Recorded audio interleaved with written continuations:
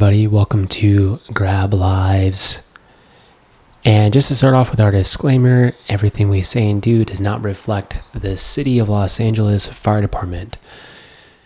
And just to start off with our team member and sponsor, Frontline Behavioral Wellness. Frontline Behavioral Wellness is going to be a designed treatment facility that is meant to serve firefighters, first responders, police officers, and veterans.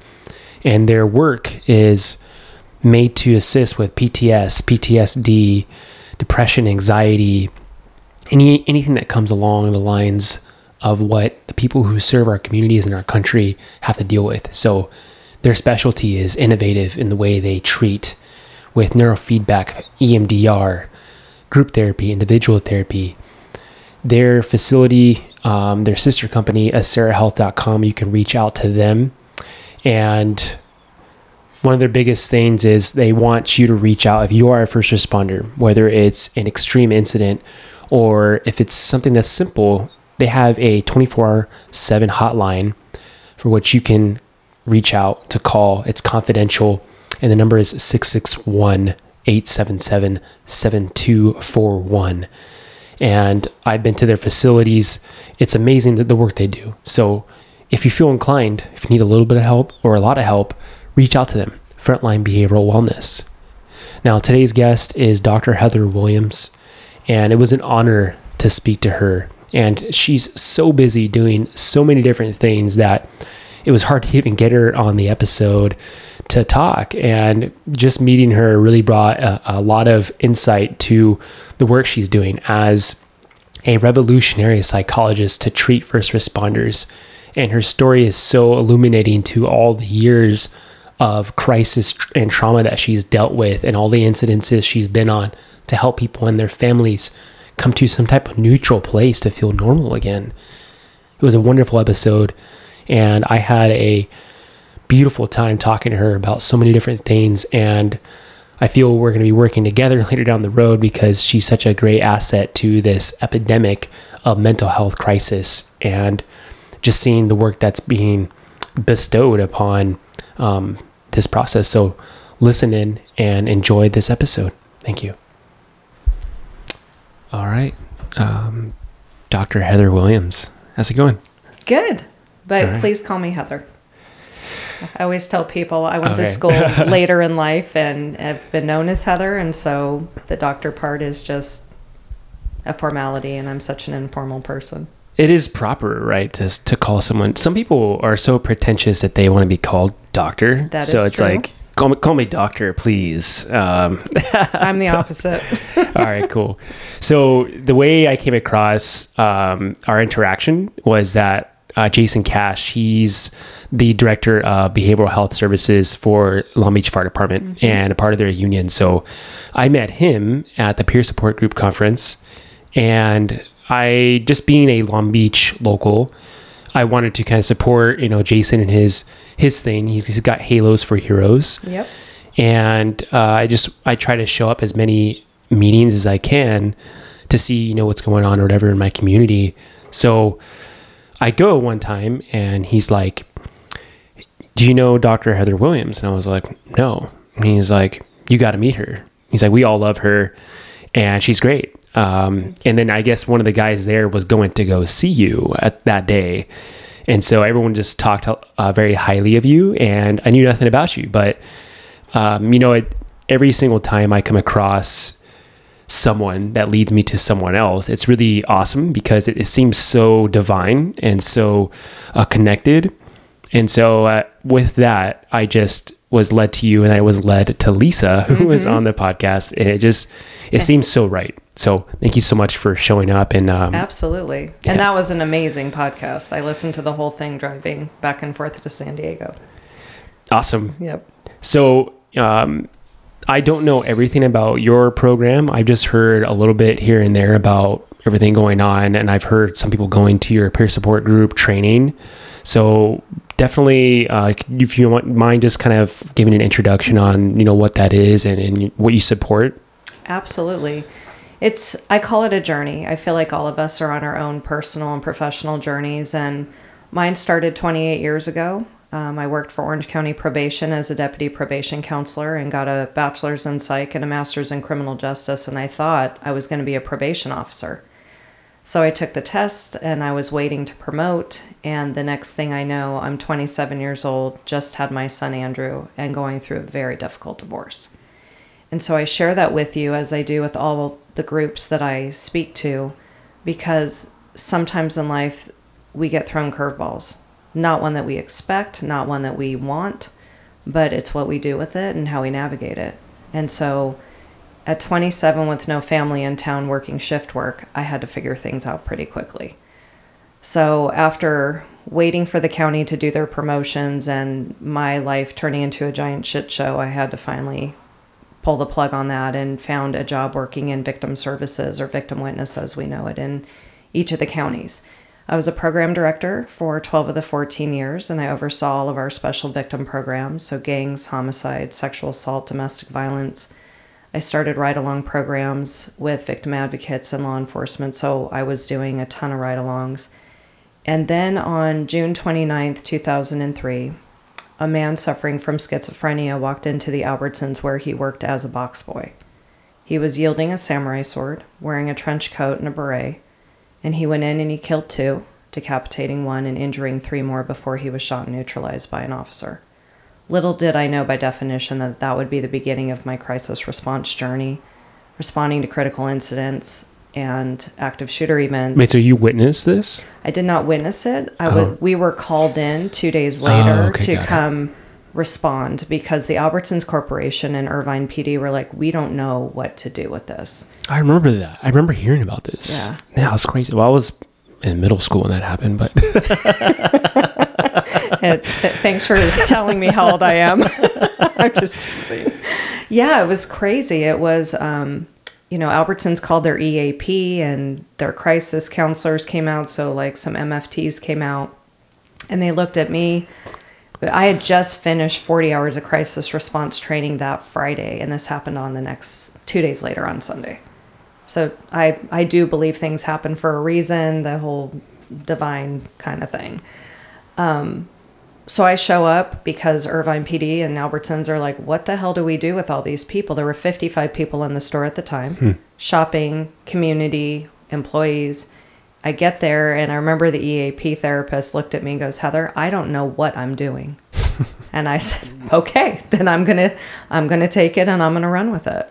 So we responded for about a week and a half to victims, witnesses, the community. And I basically was trial by fire. And I was the operations person, and I was bringing in the teams of our advocates who had been trained. And it was a really interesting experience. And it was really standing in the middle of a grocery store, watching this kid who was so scared put green beans back up on the shelf where blood had splattered from one of the victims. And he was so paranoid. And I'm looking around, I'm like, is this really happening in the safest city in America? And from that moment, I thought, wow, the ripple effect on crime and victimization is huge. And nobody really was thinking about that. So 20 years ago, part of that ripple stopped at the community level. It didn't consider the first responders. It didn't talk about anybody else who came next. So I created a program called the Crisis Response Team. There were 17 of us trained on how to respond to major critical incidents, typically death-related. And so during that time, I responded to homicides, murder, suicides, traffic fatalities, baby deaths, drownings, workplace violence incidents, the Salon Meritage shooting in Seal Beach, the Dorner incident that occurred where the LAPD officer who went rogue and started killing officers and people for about 10 days responded to the initial homicide. Yeah, I remember how wild that was. Pretty wild too. Yes. Yeah. I mean, talk about a group of, law enforcement officers all in Southern California who were incredibly concerned and worried, going home and clearing their own homes before they let their families in, not sleeping. Yeah, it was a pretty intense time. There was a serial killer on the loose in Anaheim like a month before that happened. So it was just like one critical incident after another. And it was an amazing experience. And during that time, I'd be out on a lot of with the same officers, same personnel, and would talk to the firefighters on scene and just do whatever I needed to do for the victims and witnesses were the focus, right? To deal with the emotional trauma so that police and fire could do their job. Like, we'll deal with that. You guys deal with the rest. And then I was out on a call with Anaheim PD where a 3-year-old had died in her sleep. And they were at the hospital. They call me out. And at 4 a.m, I'm talking to the family, and it's a hellacious experience. And the next thing I know, the sergeant walks over to me, and he's kind of got this glazed over look on his face, emotional. And he says, Heather, I know you're here for the family, but would you mind going outside and talking to the officer who just did CPR on the little girl? So I did. And what he said was, because I said to him, I'll name him John. Hey, John, how does a 3-year-old die in her sleep? And he looks at me and he shakes his head and he says, Heather, I can't wrap my head around this because the whole time I'm doing CPR, I'm thinking of my 2 and my 5-year-old and what if this were my family? And at the same time, it hadn't dawned on me while talking to him until I saw the little girl's picture on the dad's phone trying to distract him that my daughter was also 3 at the time and in bed. And so collectively, we projected that situation onto our own families. And that's normal. But this was before peer support. This was before wellness and resiliency and all these things we talk about now. And so that was the pivot into more of a peer support function and role, because then it started to pick up. It's like, hey, Heather, we need you to come debrief these folks, police and fire. And even from a peer support perspective, because I'd been doing it so long, I was getting more and more calls. So in 2010, I got a call from the Orange County Sheriff's Department after a train versus pedestrian incident. 3 young people are asleep on the tracks after a night of drinking. And one wakes up, gets nicked by the train, calls 911 and says, I think I've been hit by a train and I can't find my 2 friends. So deputies arrive on scene and they're basically confronted with 2 people's body parts strewn about a mile up and down the road. And because of that early morning socked in with moisture kind of atmosphere, they started to have a physiological response, dry heaving and gagging because of the smell. So again, no peer support, no nothing. I get a call 2 months after the incident, and we know in peer support that that's unheard of now. So I show up 2 months later, and I'm met by a 6'4" sergeant who towers over me. I'm 5'4", and he goes, why are you here now? Why weren't you here 2 days after the incident? 2 months, are you serious? And I said, you're right. This is not best practices, but do you mind chatting? And so he shared with me that night that his wife wanted to barbecue steaks, and so he did. And as he cut into that steak and blood steeped. I'm like, where's that word?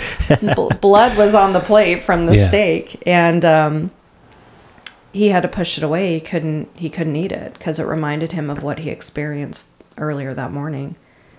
And then I talked to the next deputy, and she said something to me that truly changed the trajectory of my life, of my focus. And she said, Heather, we get training in everything. And so for everyone listening, I want you to think about all the training you got on the front end of your career. But no one has ever trained us how to deal with the stressors and traumas of this job. And I paused and I had the hugest aha moment. It was like being slapped in the face with reality. Because what I realized is I was doing the exact same thing that everybody else was doing in this field. I was sucking it up, saying I was fine, and moving on to the next one. And in that aha moment, I realized too, if you had asked me, Heather, how are you after giving death notification to 3 little girls? I'm fine. Heather, how are you after responding to the Salon Meritage shooting, not for 1 day or a few hours, but for a month straight? I'm fine. Heather, how are you after walking the adult son, 23-year-old son, over to his dad's dead body to say goodbye one last time before the coroner transport took him? And he happened to be a retired law enforcement officer who killed himself up in his attic that day. I'm fine. And so I'm going out on all these calls. I'm dealing with the trauma and the wailing and just all the stuff that you guys see and experience in the living, right? It's oftentimes not the dead body, but it's the living's reactions that can be so much more of the impact. And I call the wailing of a human being like soul penetrating. It's almost like you can feel it in your bones. Yeah, I think one of the biggest things is when someone is screaming while I'm doing my job. Save my child. And that's one of the hardest things. I that will stick with me way longer than the actual call. Yep. Because there's something about it, the piercing of the audio of that going, I don't know what it is. The first time I ever experienced that, I had a hard time sleeping for months. And I was young, I didn't understand any of this stuff. But, I think everything you're saying, this is the reality of what we do. Yep. And especially it depends on where you work. Some places you deal with it way more. And the capacity we have now, we're just barely figuring out what to do. And we're siphoning through an old paradigm of living, and we're realizing like this is not working. And it takes a lot of people to commit suicide that we're dealing with now to see it, unfortunately. And I think something that was really brought up was the book, The Body Keeps the Score. Yes. And that book, myself and Haley, my girlfriend, have been reading that book, and it's crazy the studies that have been done. And that guy was chastised for his studies on understanding and discovering trauma and what it does to the human mind, the human body, because there's something at a microcellular level that is being just embedded into the system. And if you can't even process it, that we just have peer support, right? But what happens 10 years later, we're just barely figuring it out. It's an epidemic. It is. And that's what I think that aha moment, I realized with all of us collectively doing the I'm fine bit, sucking it up, from the moment that incident occurs, it's dispatch, it's police, it's fire, and it's everyone else who comes. And in this aha moment, I realized I was doing the same thing because I was worried about my law enforcement partners or the people I supervised. I was a leader. And what were they going to think of me if I shared that I was having nightmares after the salon shooting, or that I didn't want to go get my own hair cut? And even though I made myself, I had a hard time, putting my head back in the bowl to get my hair washed, or using the mirror to watch the front door because I was a little bit paranoid that someone would come into this salon. Or that I cried on my way home after giving death notification. Or I just was worried about the perception of being weak. And so when I reflect on this time in my life and raising kids and projecting onto them, and my own kids telling me, Mom, no one else's parents make them fill in the blank. And like, nobody else's parents do what I do for a living. I oversaw the Rape Crisis Center for Orange County as part of my responsibility. I know what happens to kids. So all of these things are influencing the way that I see the world, the lens in which I see the world. And it was changing me. And not necessarily in a bad way, but we know in public safety that this job changes the lens in which you see the world. And so reflecting on that, I realized, how are we going to all collectively get to retirement? Being happy, healthy, and whole, and I mean holistically healthy. Right. If we don't do something to change the culture. And so I created a 4-hour block of instruction, the impact of trauma on law enforcement, the impact of trauma on fire. Started teaching with Santa Ana College for Long Beach Fire Wellness. Before it was something that anyone talked about, was doing it at the sheriff's department. And I remember looking out into the audience and thinking, oh my God, they hate this. And then on the breaks, I'd have men with 20, 30 years on and everything in between approach me. And they'd say, Heather, I remember when. And I know that everyone listening would have an I remember when story, where it just rocked you to your core. And what I realized in that moment is that people are suffering in silence in this business. For sure. It wasn't that they hated the presentation. I was triggering the shit out of them. And so with that, I kept going. And then I taught all the sergeants at Anaheim. One approached me after the class and said, Heather, will you help us start our peer support program? And so that took off. I was on their team for about a year. And then the other law enforcement agencies in Orange County were like, hey, what about us? What is this peer support thing? We want one too. And then what was interesting during that time too is I always thought fire had it wired. Like, you guys debrief calls, you go back after the incident, you sit around the kitchen table.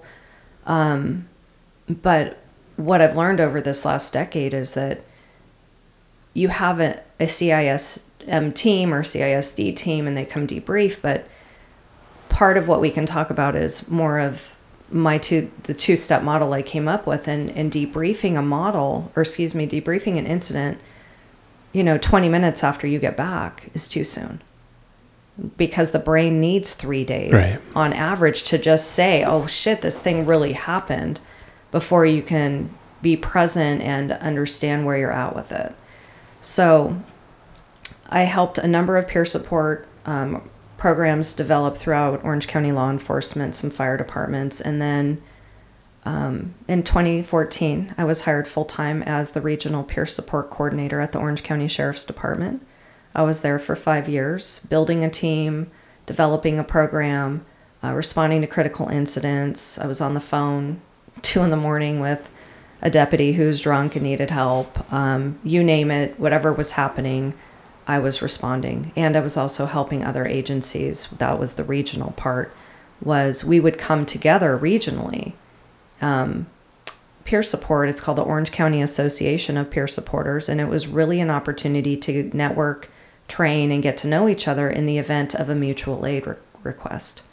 And so we created a mutual aid system, and we're all very connected. And because of all the contracts I now have with my practice, Premier First Responder Psychological Services, LA County, Riverside County, we have quite a few agencies that are part of this peer support team.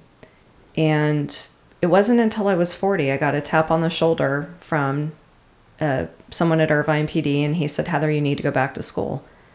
And I'm like, nope, I'm good. I am not going back to school. And then what he said next was so important. He said, Heather, we in public safety need you to go back to school so that you have those initials after your name. So you have the confidentiality and the privilege and all that stuff. And I said, okay, this is part of my journey. This is what I'm supposed to do. It will happen. And it did. I got my license in 2019, and I left the sheriff's department and started my own practice, and had to grow very quickly because during the pandemic and the post-George Floyd stuff and the shit show of a life we were all living during that time, police and firefighters were struggling so much with the mandatories and the COVID rules, and we all lived it. So I had to grow my team, and I have an amazing group of clinicians, doctorate level, who either grew up in public safety or who were public safety and now they're medically retired. There's just an amazing experience. So I'm very grateful to be where I am at. And then this past May, my husband, who's a captain at the Orange County Sheriff's Department, and I were approached by Dr. Sarah Gilman with Coherence Associates, which is in Carlsbad, San Diego County, and said, I'm getting ready to retire and would like to sell my practice. She also had some public safety contracts, a lot of fire departments down in the Carlsbad Oceanside area. And I looked at my husband and I said, do we really want to do this? And he said, I believe in you, and we are going to take the quality services that you started in Orange County and we're going to take them down to San Diego County. And I said, okay, let's do this. So we're still in a bit of a transition with that, but the San Diego County fire departments, the police departments are like, they're hungry for this information. So I'm doing a lot of training, a lot of briefings, a lot of meetings. I'll be down in a few weeks at Vista Fire, and then in March I have a peer support reboot and team building one-day class. So it's really like a mini retreat for peer supporters to gain more knowledge about themselves, but also on how to help others. A lot of team building, trying to get people to re-engage if they've had problems, with engagement on their teams. and Vista, Carlsbad, and what's the other fire department? Oceanside Fire are all coming together to do that. So it's just really exciting to watch peer support grow, wellness, the topic of wellness. The state of California did provide law enforcement agencies with a wellness grant. So they're able to use it for everything wellness. And it's pretty amazing to see what police and fire departments are doing better now to take care of their people. Because in my opinion, one divorce, one DUI, one suicide, one infidelity, one whatever is one too many. And we have to do a better job of taking care of each other. And so my whole thing is it's okay to not be okay. And it doesn't mean you're not okay for the rest of your life. It means you're not okay in the moment. And I'm trying to get public safety to understand that when a traumatic event occurs, it's like planting a seed in the brain. And if you don't address that seed and you don't pull that back out and say, okay, where am I at with this? And really process it and debrief it, then what those seeds do is they continue to plant themselves in your brain. And then fast forward years when you go to retire and those seeds start to sprout.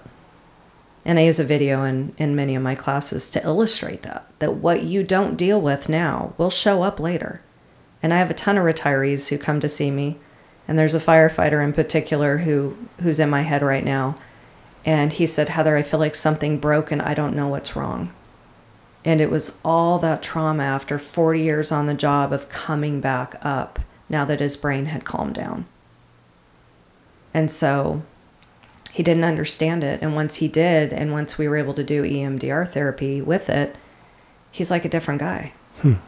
He's lost, what did he tell me, 20 or 40 pounds. And wow. He's exercising daily and he's walking and he's dealt with the trauma and he's loving retirement now. He's doing a phenomenal job. But if we don't teach people how to address trauma, then it will get planted and it will show up either in our behavior, in our mental health, or worst case scenario, not be able to withstand any of it and feel like a burden and take their life. And I don't want that anymore. I've responded to way too many police suicides, and it's devastating. So I know the numbers are high on both the police and fire side. That's a lot to ingest. I know. No, sorry. But super rad though. You know, I see you as a renegade, and you're opening up this pathway because at this point, you know, I think everyone's looking at all this stuff and they're like, we're overwhelmed. What do we do?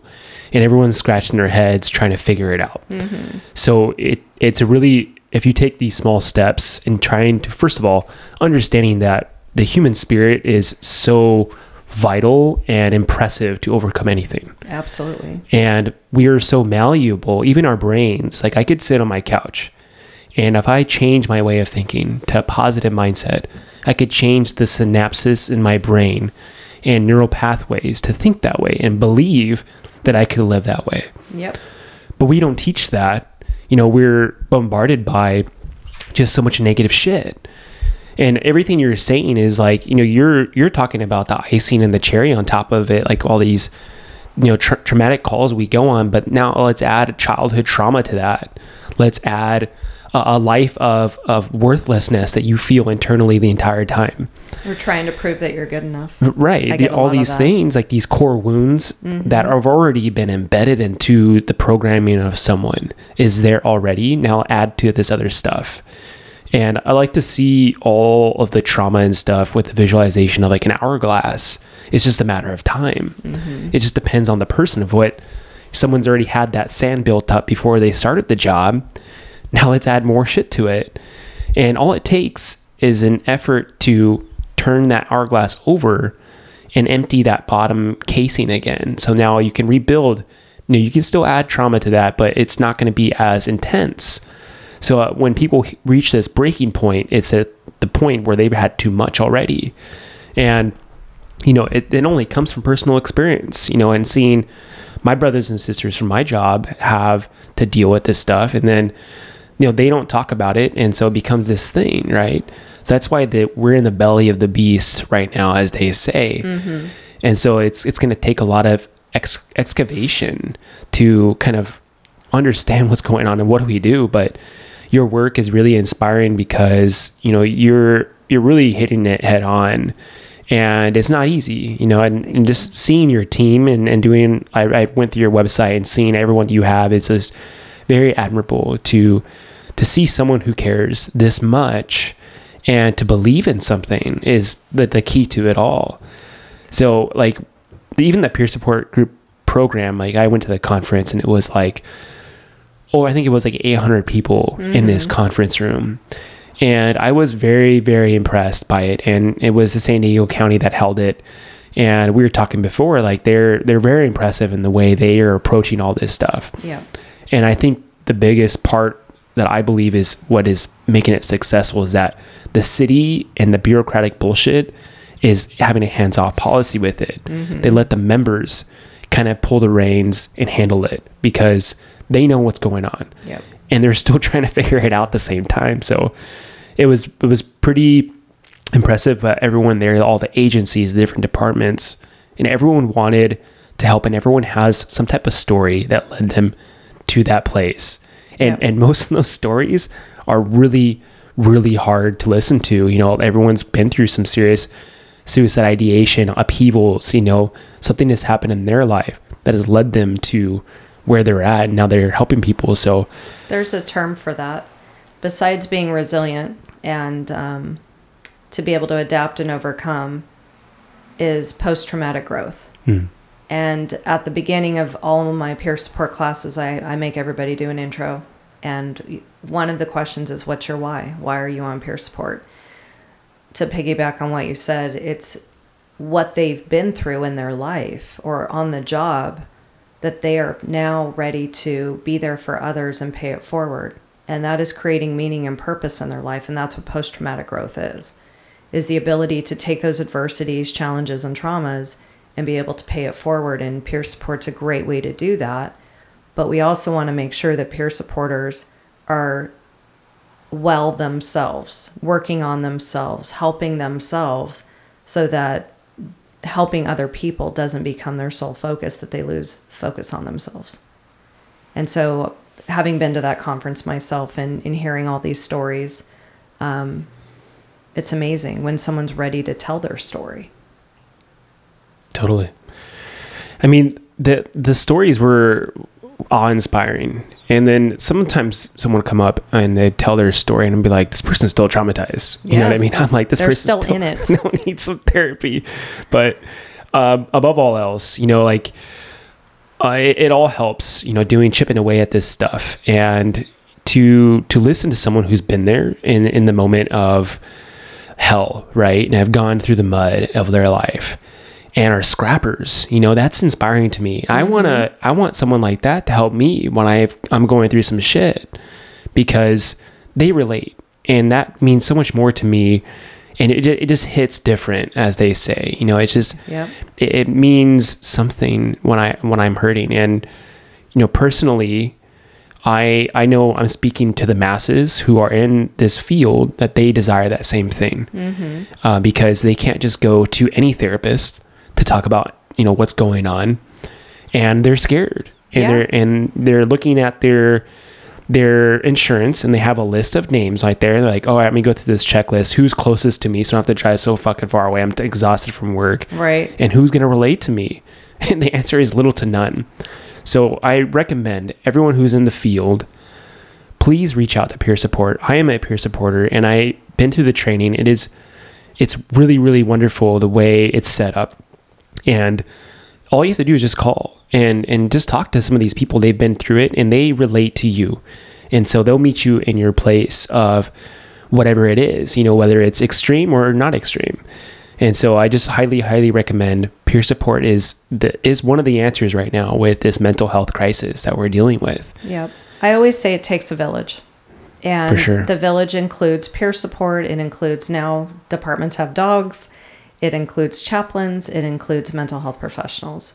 And I'm a very firm believer, for the last 20 years that I've been doing this, or more than 20 now, is really about relationships and creating those relationships with the departments, with the peer support teams, so that they can call anytime and say, hey, we've got one of our members in crisis, help us. And we're there to help them. And so I think that's super important, that when we're talking about like this village of people to take care of you, that there's quite a few options. And your peer support also is protected under Assembly Bill 1116 now for their confidentiality. And so the California, I think it's the California Commission of Firefighters, nice, had an application process to get people certified under this Assembly Bill. And I was very grateful that I've been certified to do that. Also with another company that I work with, Embassy Consulting. I do a lot of my teaching under them too.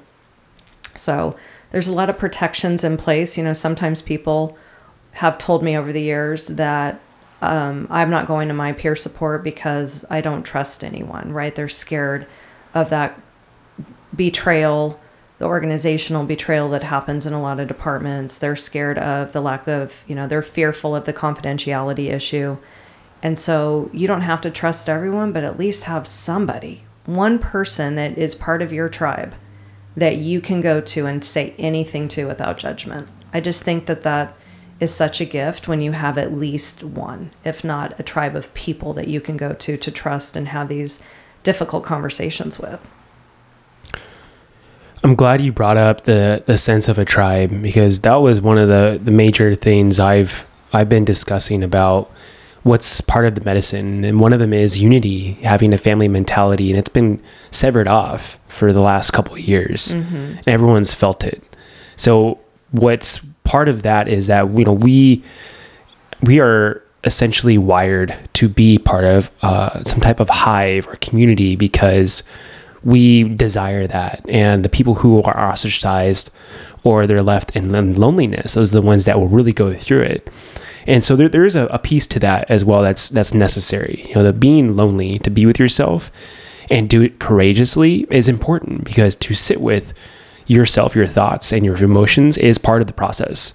Because you can have all the guides, all the therapists, all the clinicians to kind of help you, but if you don't do this separate portion of it where you have to stick to a practice like journaling or honoring yourself in some type of way, it's because you have to have everything kind of come into alignment and have your own aha moments.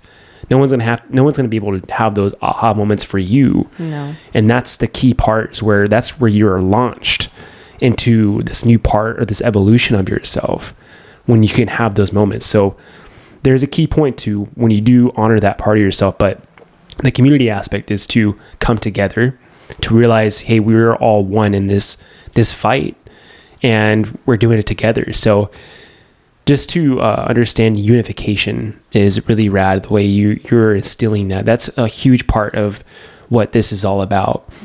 And I think people are afraid to be open with themselves. They have shame with whatever it is.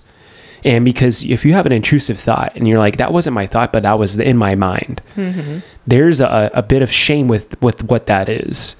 And I know through my own place of my own thought processes, and I'm way open with my girlfriend about everything that goes on. I tell her everything. It doesn't matter what it was. If I don't carry that shame anymore, but it took me a while to open up. When I did open up, that was the key to our abundance in our relationship, because I did that, and it took a lot of courage to do it. Yes, and it creates a deeper connection by opening up and trusting that what you're going to say is safe with her. And I think that that's a huge component. It was interesting when you said shame. There's also that shame comes from a place of, well, I go and I help other people. I fix other people's shit. How come I can't fix my own?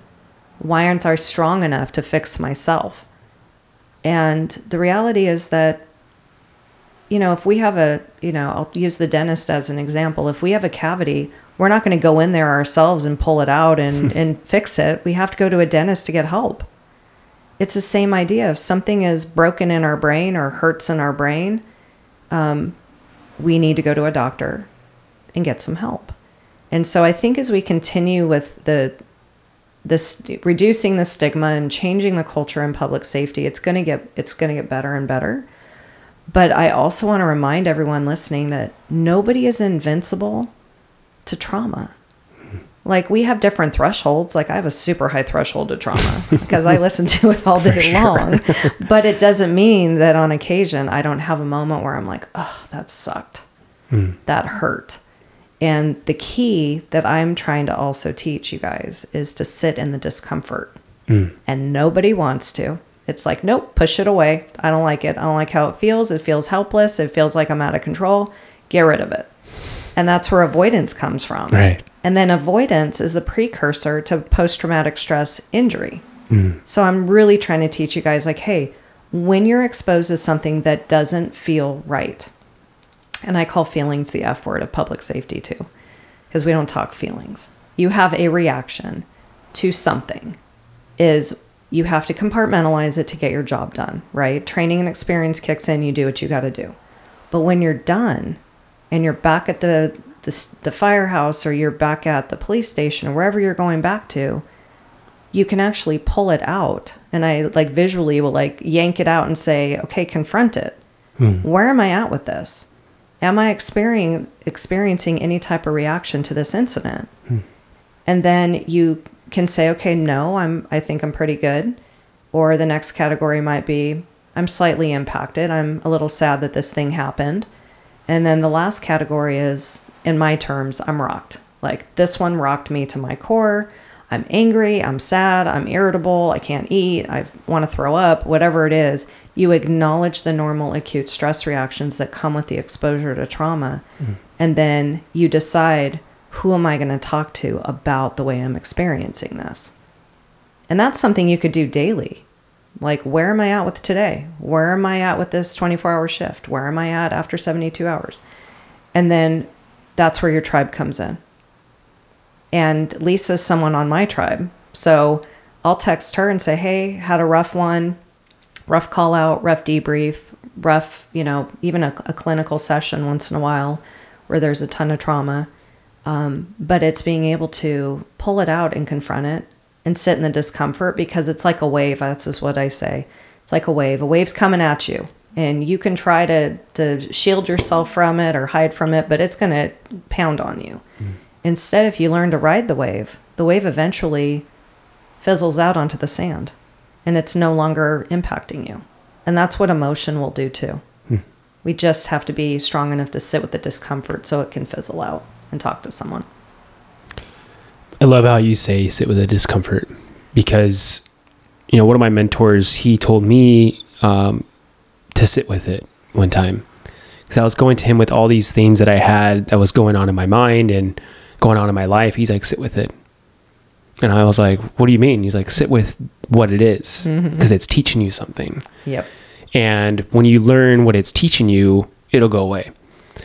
And so with the teachings, if you take a inner inventory with yourself, I think when I sat with it, I learned that there's a responsibility piece to it and acceptance. So I took responsibility, say, hey, I am responsible for whatever this is to me, and I'm going to own it. And after I did that, I was able to trajectory myself in a different way to accept it and then believe that I could move past it. And I did that with everything that came up in my life after that. And it was really powerful to own something and take that responsibility, because it gave me this willpower to know that I'm strong enough to move beyond it, and also learn the teachings. Because if you're unwilling to learn and be malleable to the learnings and the teachings, then that's the whole point of this process. So that's amazing. It's only because I had a mentor to tell me that, and I had like 3 or 4 mentors in my life that really assisted me in my process of upheaval. And I didn't know what I would have done without them. With the sitting in the discomfort, that was probably the moments where I felt the most growth, the post-traumatic growth. And with what you're saying too, it's like, that is part of this process. Whether you like it or not, own it respectfully. Yeah. We're here to support you no matter what. However, you got to take that ownership and change everything in a positive way. When you look at things, there's a kaleidoscope to one aspect of something. And if you can peel away at each piece, it's always showing you something. Yep. And it just takes a lot of courage to do it. And most people don't want to do it. Well, and it's interesting that you say that, they don't want to do it. When they are finally ready to do it, that's when usually they make the phone call for therapy. It's like, okay, I'm ready. And so with that being said, it takes enormous amounts of strength to reach out to a clinician and say, okay, I'm ready to confront this bullshit. Whether it's childhood stuff or it's work-related stuff. And I have a lot of first responders who have childhood conceptualization of not being good enough. Somewhere along the way, subconsciously, could have been a coach, a teacher, could have been anybody, right? A parent who subconsciously sort of planted the seed like, nope, you're not good enough. And so they continue to try and prove through their life that they are. And then so they end up burning out or getting sick or whatever it is. And it's like, you're good enough just the way you are. But we have to teach you to love yourself again. I think that's being raised with a narcissist. It could be. Yeah. Like I said, it could come from anywhere. Right. It could come from growing up without a parent. It could grow up, divorce. It could be a lot of things. And if you're not secure in who you are and secure in your value system, then it can cause more problems professionally too. Wow, I love the way you said that, like securing your value system. And it takes a bit of grit to get to the values. You got to get past all the superfluous information above it to get down to the root of what it is, of who you are. Yep. And you got to, if you don't have a value system, you got to start building something. And if you don't have a self-love practice, you got to start doing it. I highly recommend you give yourself a wink in the mirror and tell yourself you love yourself and walk away. You better start parking yourself in front of the mirror and start doing it. It's very valuable. It's funny that you said that. I was listening to another podcast, and this man was saying that he could not look at himself in the mirror. And when he finally did, he just broke down and started crying. And a huge part of that is a term called incongruence. And so what that is you have a value system, something's important to you, but you're not behaving consistently with your values. And so you look at yourself and you're like, who the hell am I? I'm not behaving in a way that's consistent or congruent with who I am. And so it causes a lot of internal conflict. Wow. It kind of brings up some of the work that I do is I help people with trauma doing pattern work. And so behavioral patterns are, what we present ourselves into this world, into this reality with. And there's so many different types of patterns that we have that are subconsciously supporting them. And so, but it's showing, and then our spouses show us what those behavioral patterns are first, right? Without us even seeing it. Yep.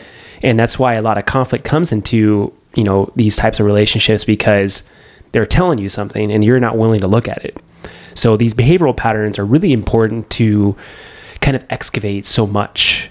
And the way I've seen it through doing my own work is that these behavioral patterns underlying that are belief systems that are supporting these ways of doing, these ways of being. And a lot of times these belief systems aren't true. Like, I believe I am unworthy. I believe I'm not good enough. I believe I can't do this. These are limiting belief systems, and underneath that, there's something supporting it. And that's where you're at. That's where the truth is, which is awesome. So when we get there to the truth, we can live in our truth, and we can discover, okay, this is me. This is my identity. And that's where your value systems can be built. And it's definitely, a lot of people won't go there. But I've found, I've been able to find my truth through them. And I changed my life because of it, because I had stopped doing the stupid behaviors through insecurities or whatever it was. And I had to be honest with myself, brutally honest. But with that brutal honesty came with a brutal 180 of a turn in my life where people didn't know who I was anymore. So I really love the value system and the way you're bringing that up, because it's so important to have that. And that if you're left alone in this life and that's all you have, that's good enough. That'll support you in any endeavor you have in your life. And I wish this was taught more, and people to see that it's so easy. It's not that hard. But all you have to do is just have a little bit of courage to do it and someone to guide you along the way. So it's pretty rad. That's actually something I'm teaching in my team building, peer support reboot. There's a whole section on values so that people can identify. And what I make them do is, here's a list of like 50 values. Now I want you to pick 10. And from there, I want you to pick 5. And now from 5, I want you to say, what's your number one value? And really understand, where is that coming from? Because that's part of that congruence and living a life that feels right and true for them. And it's interesting when you put a group of people together in public safety, how similar their value systems are. But yet... What are they? But they don't know it. Justice, fairness, honesty, integrity, things like that. And that's another, I think, problem within public safety too, is that you probably are more similar than you're different. But yet there's still so much eating your own going on in departments. Oh, without a doubt. And it's so debilitating for morale, and it's so debilitating for the individual self-esteem, and just the things that I see from both police and fire that does not discriminate. The organizational perception of organizational betrayal and the bullying and all the things that have gone on over the last few decades. And it's really tearing people down. And my whole thing is, why can't we pull each other up and hold each other up and be supportive of one another instead of just being an asshole to people? Why do you think that is? I think that there's an inherent competition within type A's. For sure. For sure. Right? It's like, and I'm a type A. So I've had those moments and those pulls of that feeling of competitiveness. And my theory, my theme really of where I hold myself with that is, I will create programs. I will create opportunities for first responders. I will create things that are gaps in services, but I will not compete with anybody, because I want to be strong enough not to go there, because that isn't who I am. I grew up playing sports and I was competitive that way, but when it comes to having a practice or helping first responders, I'm not competing with anybody because it goes against my value system. And so I think as people look at themselves within their organizations and remind themselves, like, okay, I'm a type A, I want to get this position, I want to bid for this station, I want to do this, I want to do that. You don't have to step on people to do it. Because if you do and that's not who you are, then you're not being your true self to begin with. So really being able to reflect on who you are and what's important to you, and doing it in a way where it's not stepping on your peers, and learning to hold each other up. That's a huge, I think, in my mind, like a thing that's been engraved into public service, and especially being a firefighter or a police officer. There's this thing where you have to prove yourself to earn your place in the tribe. Yep. And to be a beginner doing that you have a lot to learn, and there's a lot of humility involved with it. Absolutely. And there is a point where you lose a bit of your identity in that process, that's demeaning to you if you're going to go through that, because you have to let everything go of who you thought you were, and to earn the trust of your peers, people who you live with and work with. And I went through that myself, and I realized there was a supervisor that was making me angry, and I was being an asshole to the people I was serving. Like, as a paramedic, I was being an asshole to patients, and he was like that. And so I started to become him. And there came a point where one of my partners was working with me, and he was like, dude, what happened to you? He's Wow. like, you're not the same person, and you got to change because I don't like the way you treated that person. And I was like, dude, I'm so sorry. Like, I think I'm just acting like this captain. And he was like, you got to leave this place. And it was really humilifying to witness that in myself and change it, because he was being honest with me, and I respected that in him. And there was a point where I was like, I was trying to be someone I wasn't to earn someone's respect who didn't respect me. Right. That's the incongruence again. Right. So that hurt. Yes. And I really had to look at that. And there was a fine line of honestly, it was myself not respecting myself. It's really hard when you're working in this field and you don't get the respect you deserve. And that was a huge wound that I carried that was showing me something. But then I looked back on it, and the last 10 years, I've met people in my life who've been trying to teach me self-respect the entire time and running into the same assholes. And it was just really interesting the way that poor leadership showed me how not to be a leader in that way. Yeah. So that paradigm has shifted in the way I see things. I got so many talking points in what you just said. When I have a lot of firefighters who have been mandatoried and continue to be forced to work, and the burnout factor is huge, and they're starting to be assholes to patients, or it's the same transient, they're sick of it, and right, holding a wall at the hospital and all the things that are going on. And as they're burning out and as they're becoming somebody that they're not comfortable seeing in the mirror, I always ask them, what's your why? What's your original reason for wanting to become a firefighter? And they have to pause for a minute. And I go all the way back. However many years that is, go back. What was your why? And they'll tell me, and I'll say, okay, now, does any of that apply today? Because your why can change. Your purpose can change throughout your career and throughout your life, really. And so I tell them, I go, if you can't control for all the other variables around you, the same transient who looks dead on the sidewalk, the forced hires and the holding the walls and all the things you're doing as a paramedic or firefighter, then what can you control? You can control your purpose. You can control your value. You can control how you show up to work every day.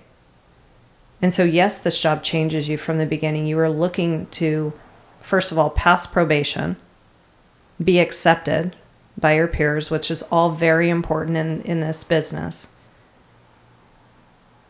But is it so important that you're willing to lose who you are in the process of it?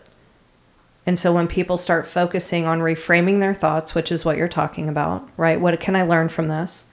What is the purpose of this? What is my purpose in this moment? And maybe it's much bigger than you've ever thought. And when you start changing the way that you look at these negatives, that perhaps they're not feeling the way that they were feeling before.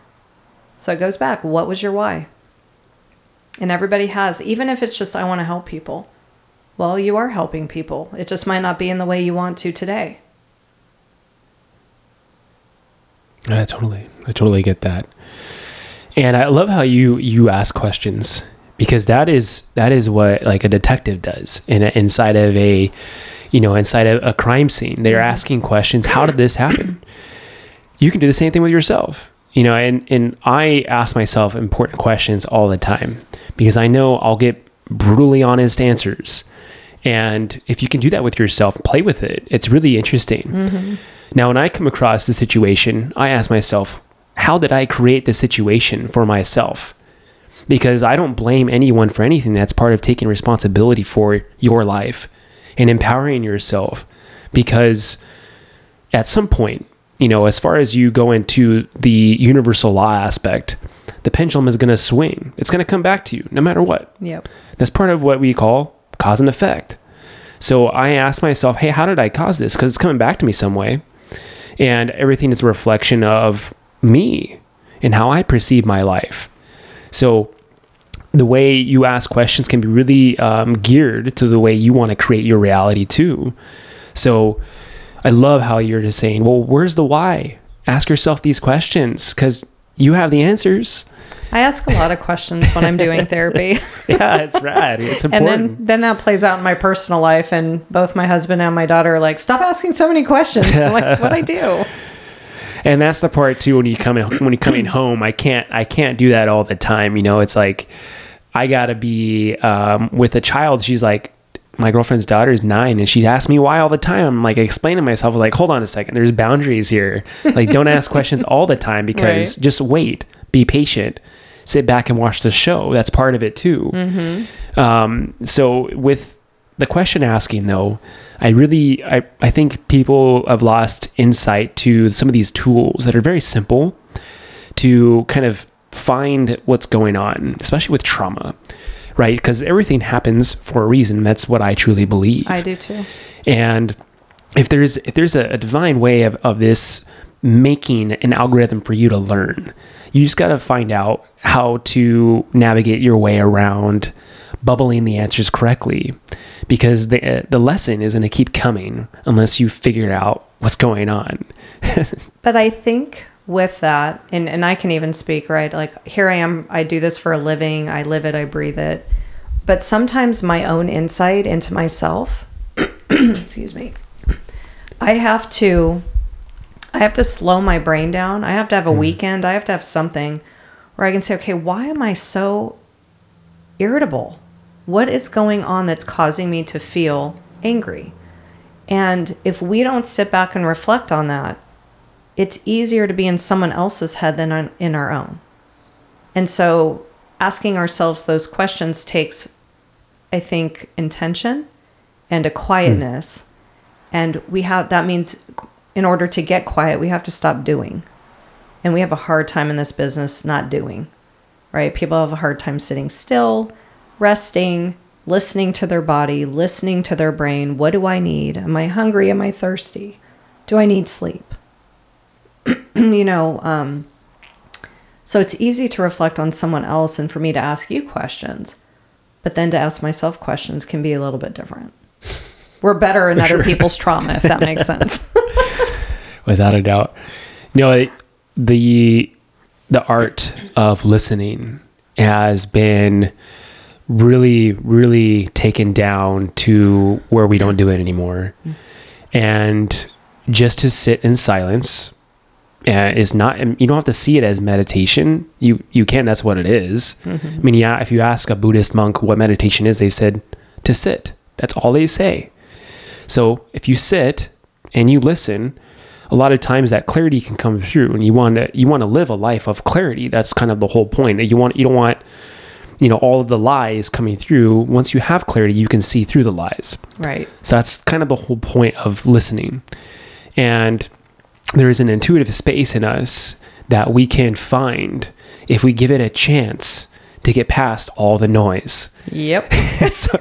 And I mean, for me, I love silence because when I go to work, all I'm hearing is just like industry and like gears running from like just trailers and like cars and traffic. And it's like, when I come home, I don't want to hear a damn thing. Just silence. Yep. And it's beautiful. I have a friend who went to a silent retreat for 2 weeks. Wow. And the rules are no sound. It's like at some point he had a breaking point with himself, and he was like, dude, I just loved it, and we just really lost a part of that art, and we learned to disassociate with tasks and doing. I mean, you don't have to go drink alcohol to disassociate anymore. It's doing stuff. If you have a long task book of stuff you need to do, it's not really honoring yourself unless you put an intention behind it. Like, I'm gonna listen to good music, it's gonna ground me, I'm gonna listen to myself. But there's a way of disassociating when you're doing it, and that's a behavioral pattern in itself. It is. It absolutely is. And that goes back to people usually not wanting to sit in the discomfort. I don't want to hear myself think. I don't want to think about what I'm thinking about. And it's not comfortable. So I'm going to distract. Or it's the hypervigilance in the nervous system where you're on duty for 2-3 days at a time, and it takes time to come down from the on-duty brain and body to the off-duty brain and body. So that's something else I teach too, is having a transition plan from work to home. What does that look like?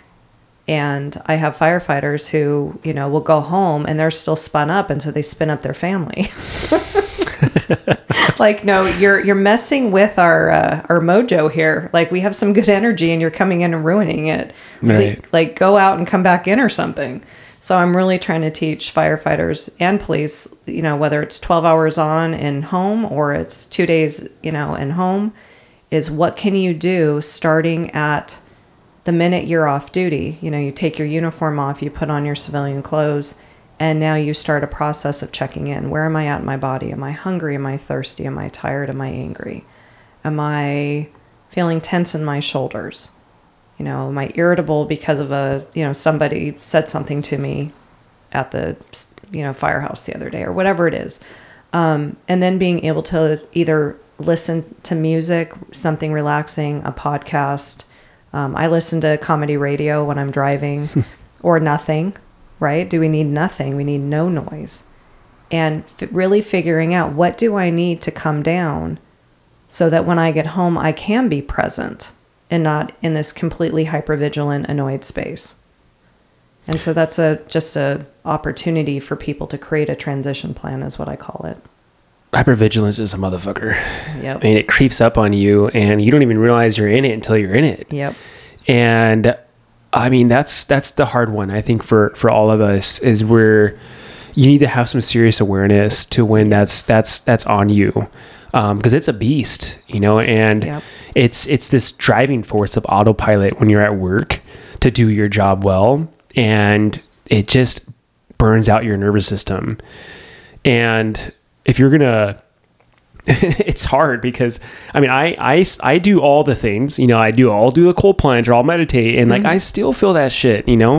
How do I get off this hypervigilance ride? And I have to just be really, really aware of when it's happening. And I always feel like the end of my 4 days when it stopped, and I'm getting the best sleep, and I'm acting so present with my home, and I'm feeling good, and then I go back into it. Right. Your very last day off. Yes. Right. Well, I always say it takes about 48 hours for that to come down.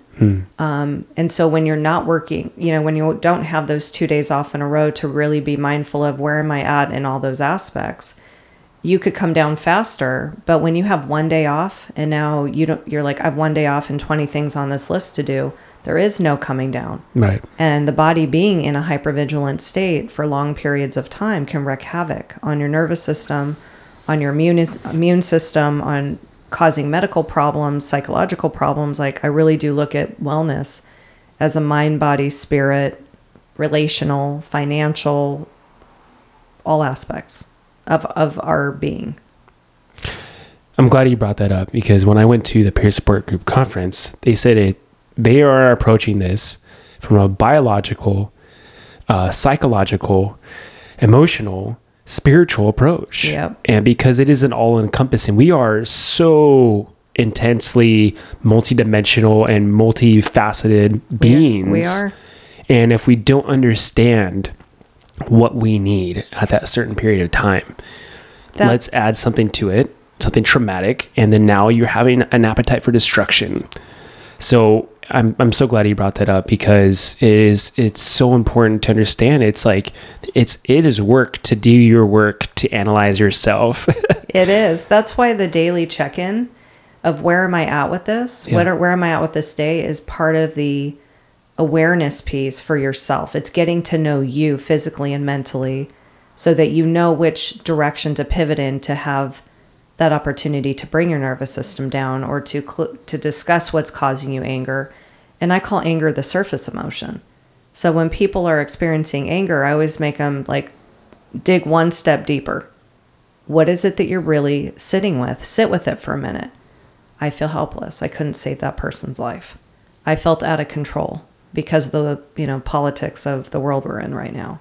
It could be anything: sadness, loss, depression, anxiety. And that hypervigilance can cause people to feel angry because they feel out of control. So sitting and learning about yourself and calling it for what it is will help you get through it faster too. Yeah, without a doubt. And I mean, you said the F word, right? Feelings. And, most ancient cultures, they honored emotion in a certain way. Even like Chinese medicine. I mean, they see emotion as attached to certain organs of the system. And if you don't go into that area, it's going to cause dis-ease in the body unless you figure out the emotion that's been blocked. Yep. Which is really fascinating if this has been working for thousands of years. And now what we do is just cut it out or prescribe something to a symptom of something to fix it. Okay, well, what are we doing here? And that goes with our mental health. Like we're so geared to thinking it's like, it's not so complex. It's really not. If you have these tools, if you take the courage to do it, right? Mm-hmm. But the emotions are the key here. You have to know what the emotions are and process them. If you don't, call them for what they are so that right. You can process them. And it's okay to call it for what it is. That's why we say like brutal honesty is the key here. Like just be honest with yourself. Like, hey, do I feel shame? Hell yeah, I feel shame. It sucks. But I can easily transition out of shame into something else. Yep. So the whole point here is to, replace a bad emotion with what you're feeling with a good one. To get out of whatever hole you're in and whatever, world of hell you've created for yourself. Because that's what we're good at doing. We're good at making pain in a world of hell, but we do it to ourselves. Something is traumatic that does happen. If we find the good in what we did and how we showed up in the incident, now we can kind of shift things around a little bit to where we don't have to give ourselves that blame of something I didn't do.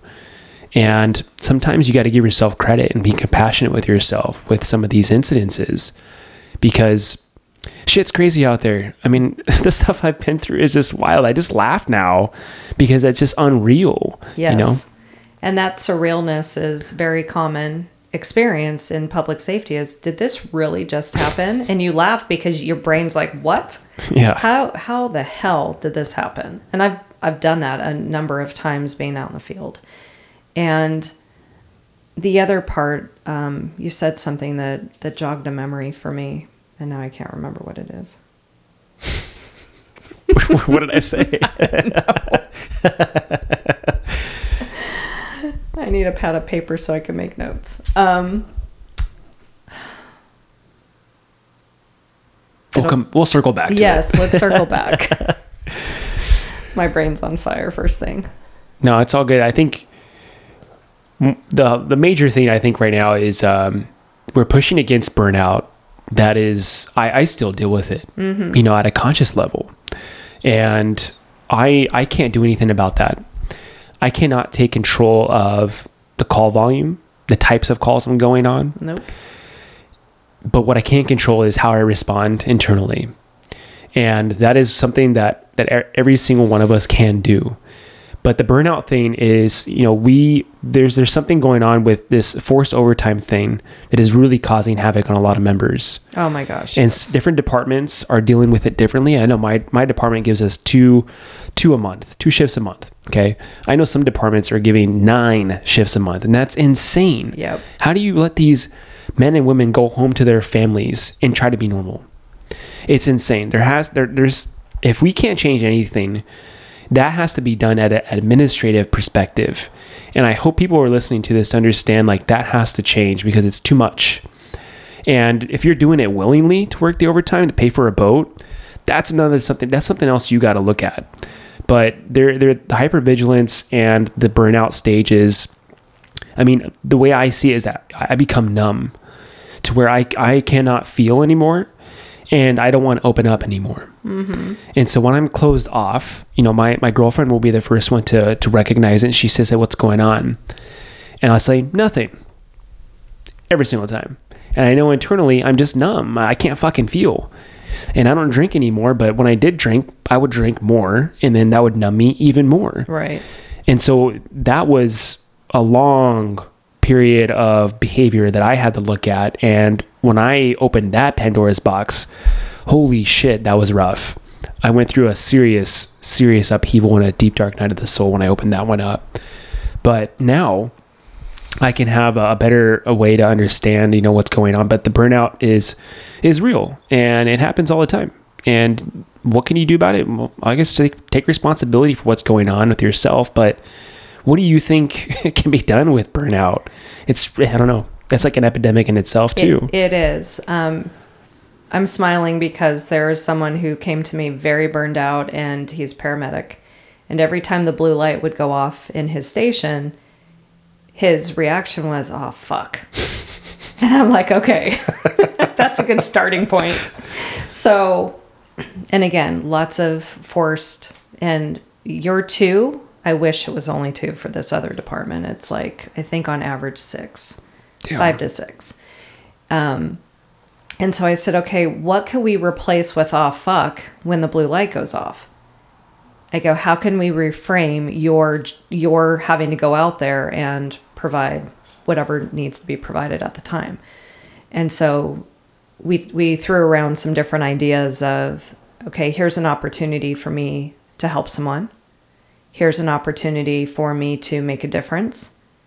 Here's an opportunity for me to maybe even get annoyed because it's the same person that we've responded to 4 times this night, or whatever it is. But it's being able to reframe the way that you're thinking about your job when that moment comes, whether it's the red light, the PA, or the blue light, or whatever's going on, and learn to, instead of say, "oh, fuck," because it was interrupting his workouts too. Right. And so then it's like, okay, your working out is important for your body and your mind. And I want you to work out. But if you can't get an hour done in 1 hour because you keep getting called out, then could you do 15 minutes at a time, come back after the run, come back and do 15 more minutes? Or navigate the time and not just have it in your head, if I don't get an hour, I'm not doing it right. There's different ways of doing it. So that was part of the burnout, is how can I take control of my thoughts? How can I take control of my health and my wellness while I am working? How can I be intentional with the time I have with my family? How can I be grateful for the opportunity to make extra money, to buy that house, that boat, that car, that whatever? So it's really learning to reframe a lot of those things. But also, you've got to take some fucking time off. like sure. I said, your body and brain need at least 48 hours to decompress, and maybe being on duty 3-4 days in a row, you need more than that. And so when's your next vacation? When can you take that time off? And this might not be a popular thing I'm going to say, but if worst case scenario that you're completely numb, you're not sleeping, and you're a deprived, depleted version of yourself, then how much are you going to be able to function at work to begin with? Then you call in sick. And yes, it's going to make somebody else have to work. But if you are a potential liability to yourself and others, then why are you out there? Take the damn time off and reboot yourself so that you can go back and help other people who are also burned out. Yeah, we're really good at masking our symptoms. We just stuff it down until, you get cancer or, something serious comes up. Right. And that's the whole thing here, is you want to get you on a neutral level to where you don't get to that point anymore. And it takes a lot of honesty to just check in, and it sucks, but what can you do? There's no one else is going to do it for you. And we're brilliant at masking and just sticking it for the team and being a good soldier. Yep. I'm strong. I can keep doing it. Yeah. Until you can't, because something big comes up. So as far as all this is encasing, like as far as what's on your desk, what do you think is going to happen, I guess 5 years from now, 10 years from now with all this stuff?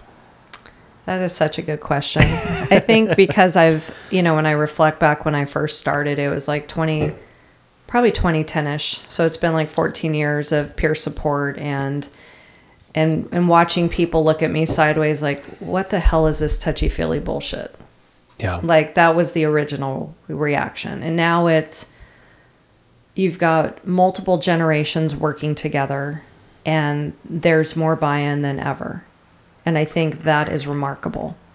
So I do believe that as we continue 5 years down the road, 10 years down the road, that it's just going to be a continuation of norm. When I have firefighters talking to each other in a group about their therapy with me and comparing notes, it cracks me up. I'm like, this would have never happened 5 years ago, let alone, 10 years ago. Well, that's what they were doing when I was at the meeting. they were talking about, hey, are you going to go see Dr. Heather Williams? I was like, who's Dr. Heather Williams? Like, what's going on here? It's such a trip to me because Jason will tell me, or they'll tell me, like, yeah, I was at this meeting, Halos for Heroes meeting, and we were talking about you, and when's your appointment, and what are you doing in EMDR? And I'm like, wow, has the culture shifted? So I think the more we normalize that this is just what you do, right? You got a toothache, you go to the dentist. You break a leg, you go to the doctor. You're having trouble with something in your life, you go to a psychologist or a mental health professional. And that more and more people are already talking about it. And coming up to me at trainings and saying, oh yeah, I've made an appointment with so-and-so and can't wait for my annual wellness check-in, because that's something that Premier does as well, as annual wellness check-ins. And right now we are in a number of police departments, and Pasadena Fire is the first one to do them. And I have a protocol. So it's 3 different assessments. It's a sleep assessment, a resiliency assessment, and then a stress assessment. And you do it before you even meet, and then you meet with the clinician on duty at a secure, confidential location. And you have an hour to chat and talk about the results of your assessments, to talk about whatever's troubling you or, you come in with. And it's been proven to really help change the culture and reduce the stigma. It's just what we're doing. So when you go to a department and there's a sign on the door that says annual wellness check-ins in progress, it tells the troops, like, this is what we do. I like that. Or an entire, shift will wait in the parking lot in Pasadena. The fire truck comes in and, maybe it's the captain's turn, so he's in there for an hour and they're all hanging out waiting and saying, oh, when's it your turn? Like, that is how we continue to increase people's receptivity to taking care of their wellness overall. Yeah, I think, I had said something before the last episode, but people just want to be heard. Yes. And whether you like it or not, you want to be heard, because there's something inside of you that wants to be expressed. And if you have no one to talk to or to trust, if you can't bring it home and use that, there's something going on. So take a look at that. But we just want to be heard. And there's a lot inside of this box of what's going on. And I think we're coming up on an hour and a half. I think we're tapping out here on time. But just to close with just an understanding with all of this. Okay, there's not one answer to it. But if we are giving ourselves the capability for that positive change, that's where it's at. And you have to make the change. It starts with you. You are the one that's solely responsible for your mental health, for your behavioral health, and just do it. So there's support, and peer support is really wonderful. If you've heard about it or whatever, try it out. It's one of the most important things and impactful things. And that's one of the things that Dr. Heather Williams here is doing. She has her own peer support training program. So I don't know if you have anything else to say, Heather. I do. I just want to thank everybody who's listening for the incredible work that you do to protect and serve your communities, because it is really obvious how it takes a special person to do the work you do, to be there on someone's worst day. And when people have asked me throughout the years, Heather, how do you do what you do? My answer is always, it's an honor to be there for someone on their worst day. And so if you're feeling burned out and you're not feeling appreciated and disconnected, please remember it is an honor to be there for someone's worst day, and that there are people out there who understand you, who are here to help you so that you can cope with someone's worst day and not develop a post-traumatic stress injury that comes with the accumulation of the stress and trauma of this job. Thank you again. And thank you, John, so much for what you're doing to shine a light and to help people stop suffering in silence. Sure. It takes an incredible strength to do what you're doing, and I value that and I respect that. Thank you so much. Appreciate it. Absolutely. It was awesome to talk to you. And I know you're super busy, but I'd love to do this again. It was really rad. And I've just heard from so many different people after I even scheduled you in that knew you and did your training and stuff like that. Even our sponsor, Frontline Behavioral Wellness, knows you and all the work you've done. And even Anthony, who was on a guest on the podcast, I listened to that one too. Yeah. So I was really impressed with your work, and I'd love to keep working again. But yes, thank you so much. We can plan another one. So, all right, everybody. Thank you for listening today. And just like I mentioned at every end of the podcast, Frontline Behavioral Wellness is our team member and sponsor, and they want you to reach out. So they have a phone number that's direct to first responders and firefighters, police officers, veterans. There's a hotline they have that's 24/7 confidential, and it's 661-877-7241 to reach out to them. And they can help you in so many different ways on the treatment they provide. So thank you everyone for listening, and go on Apple Podcasts, Spotify, give us some ratings, and thank you so much. All right. Thank you. Bye.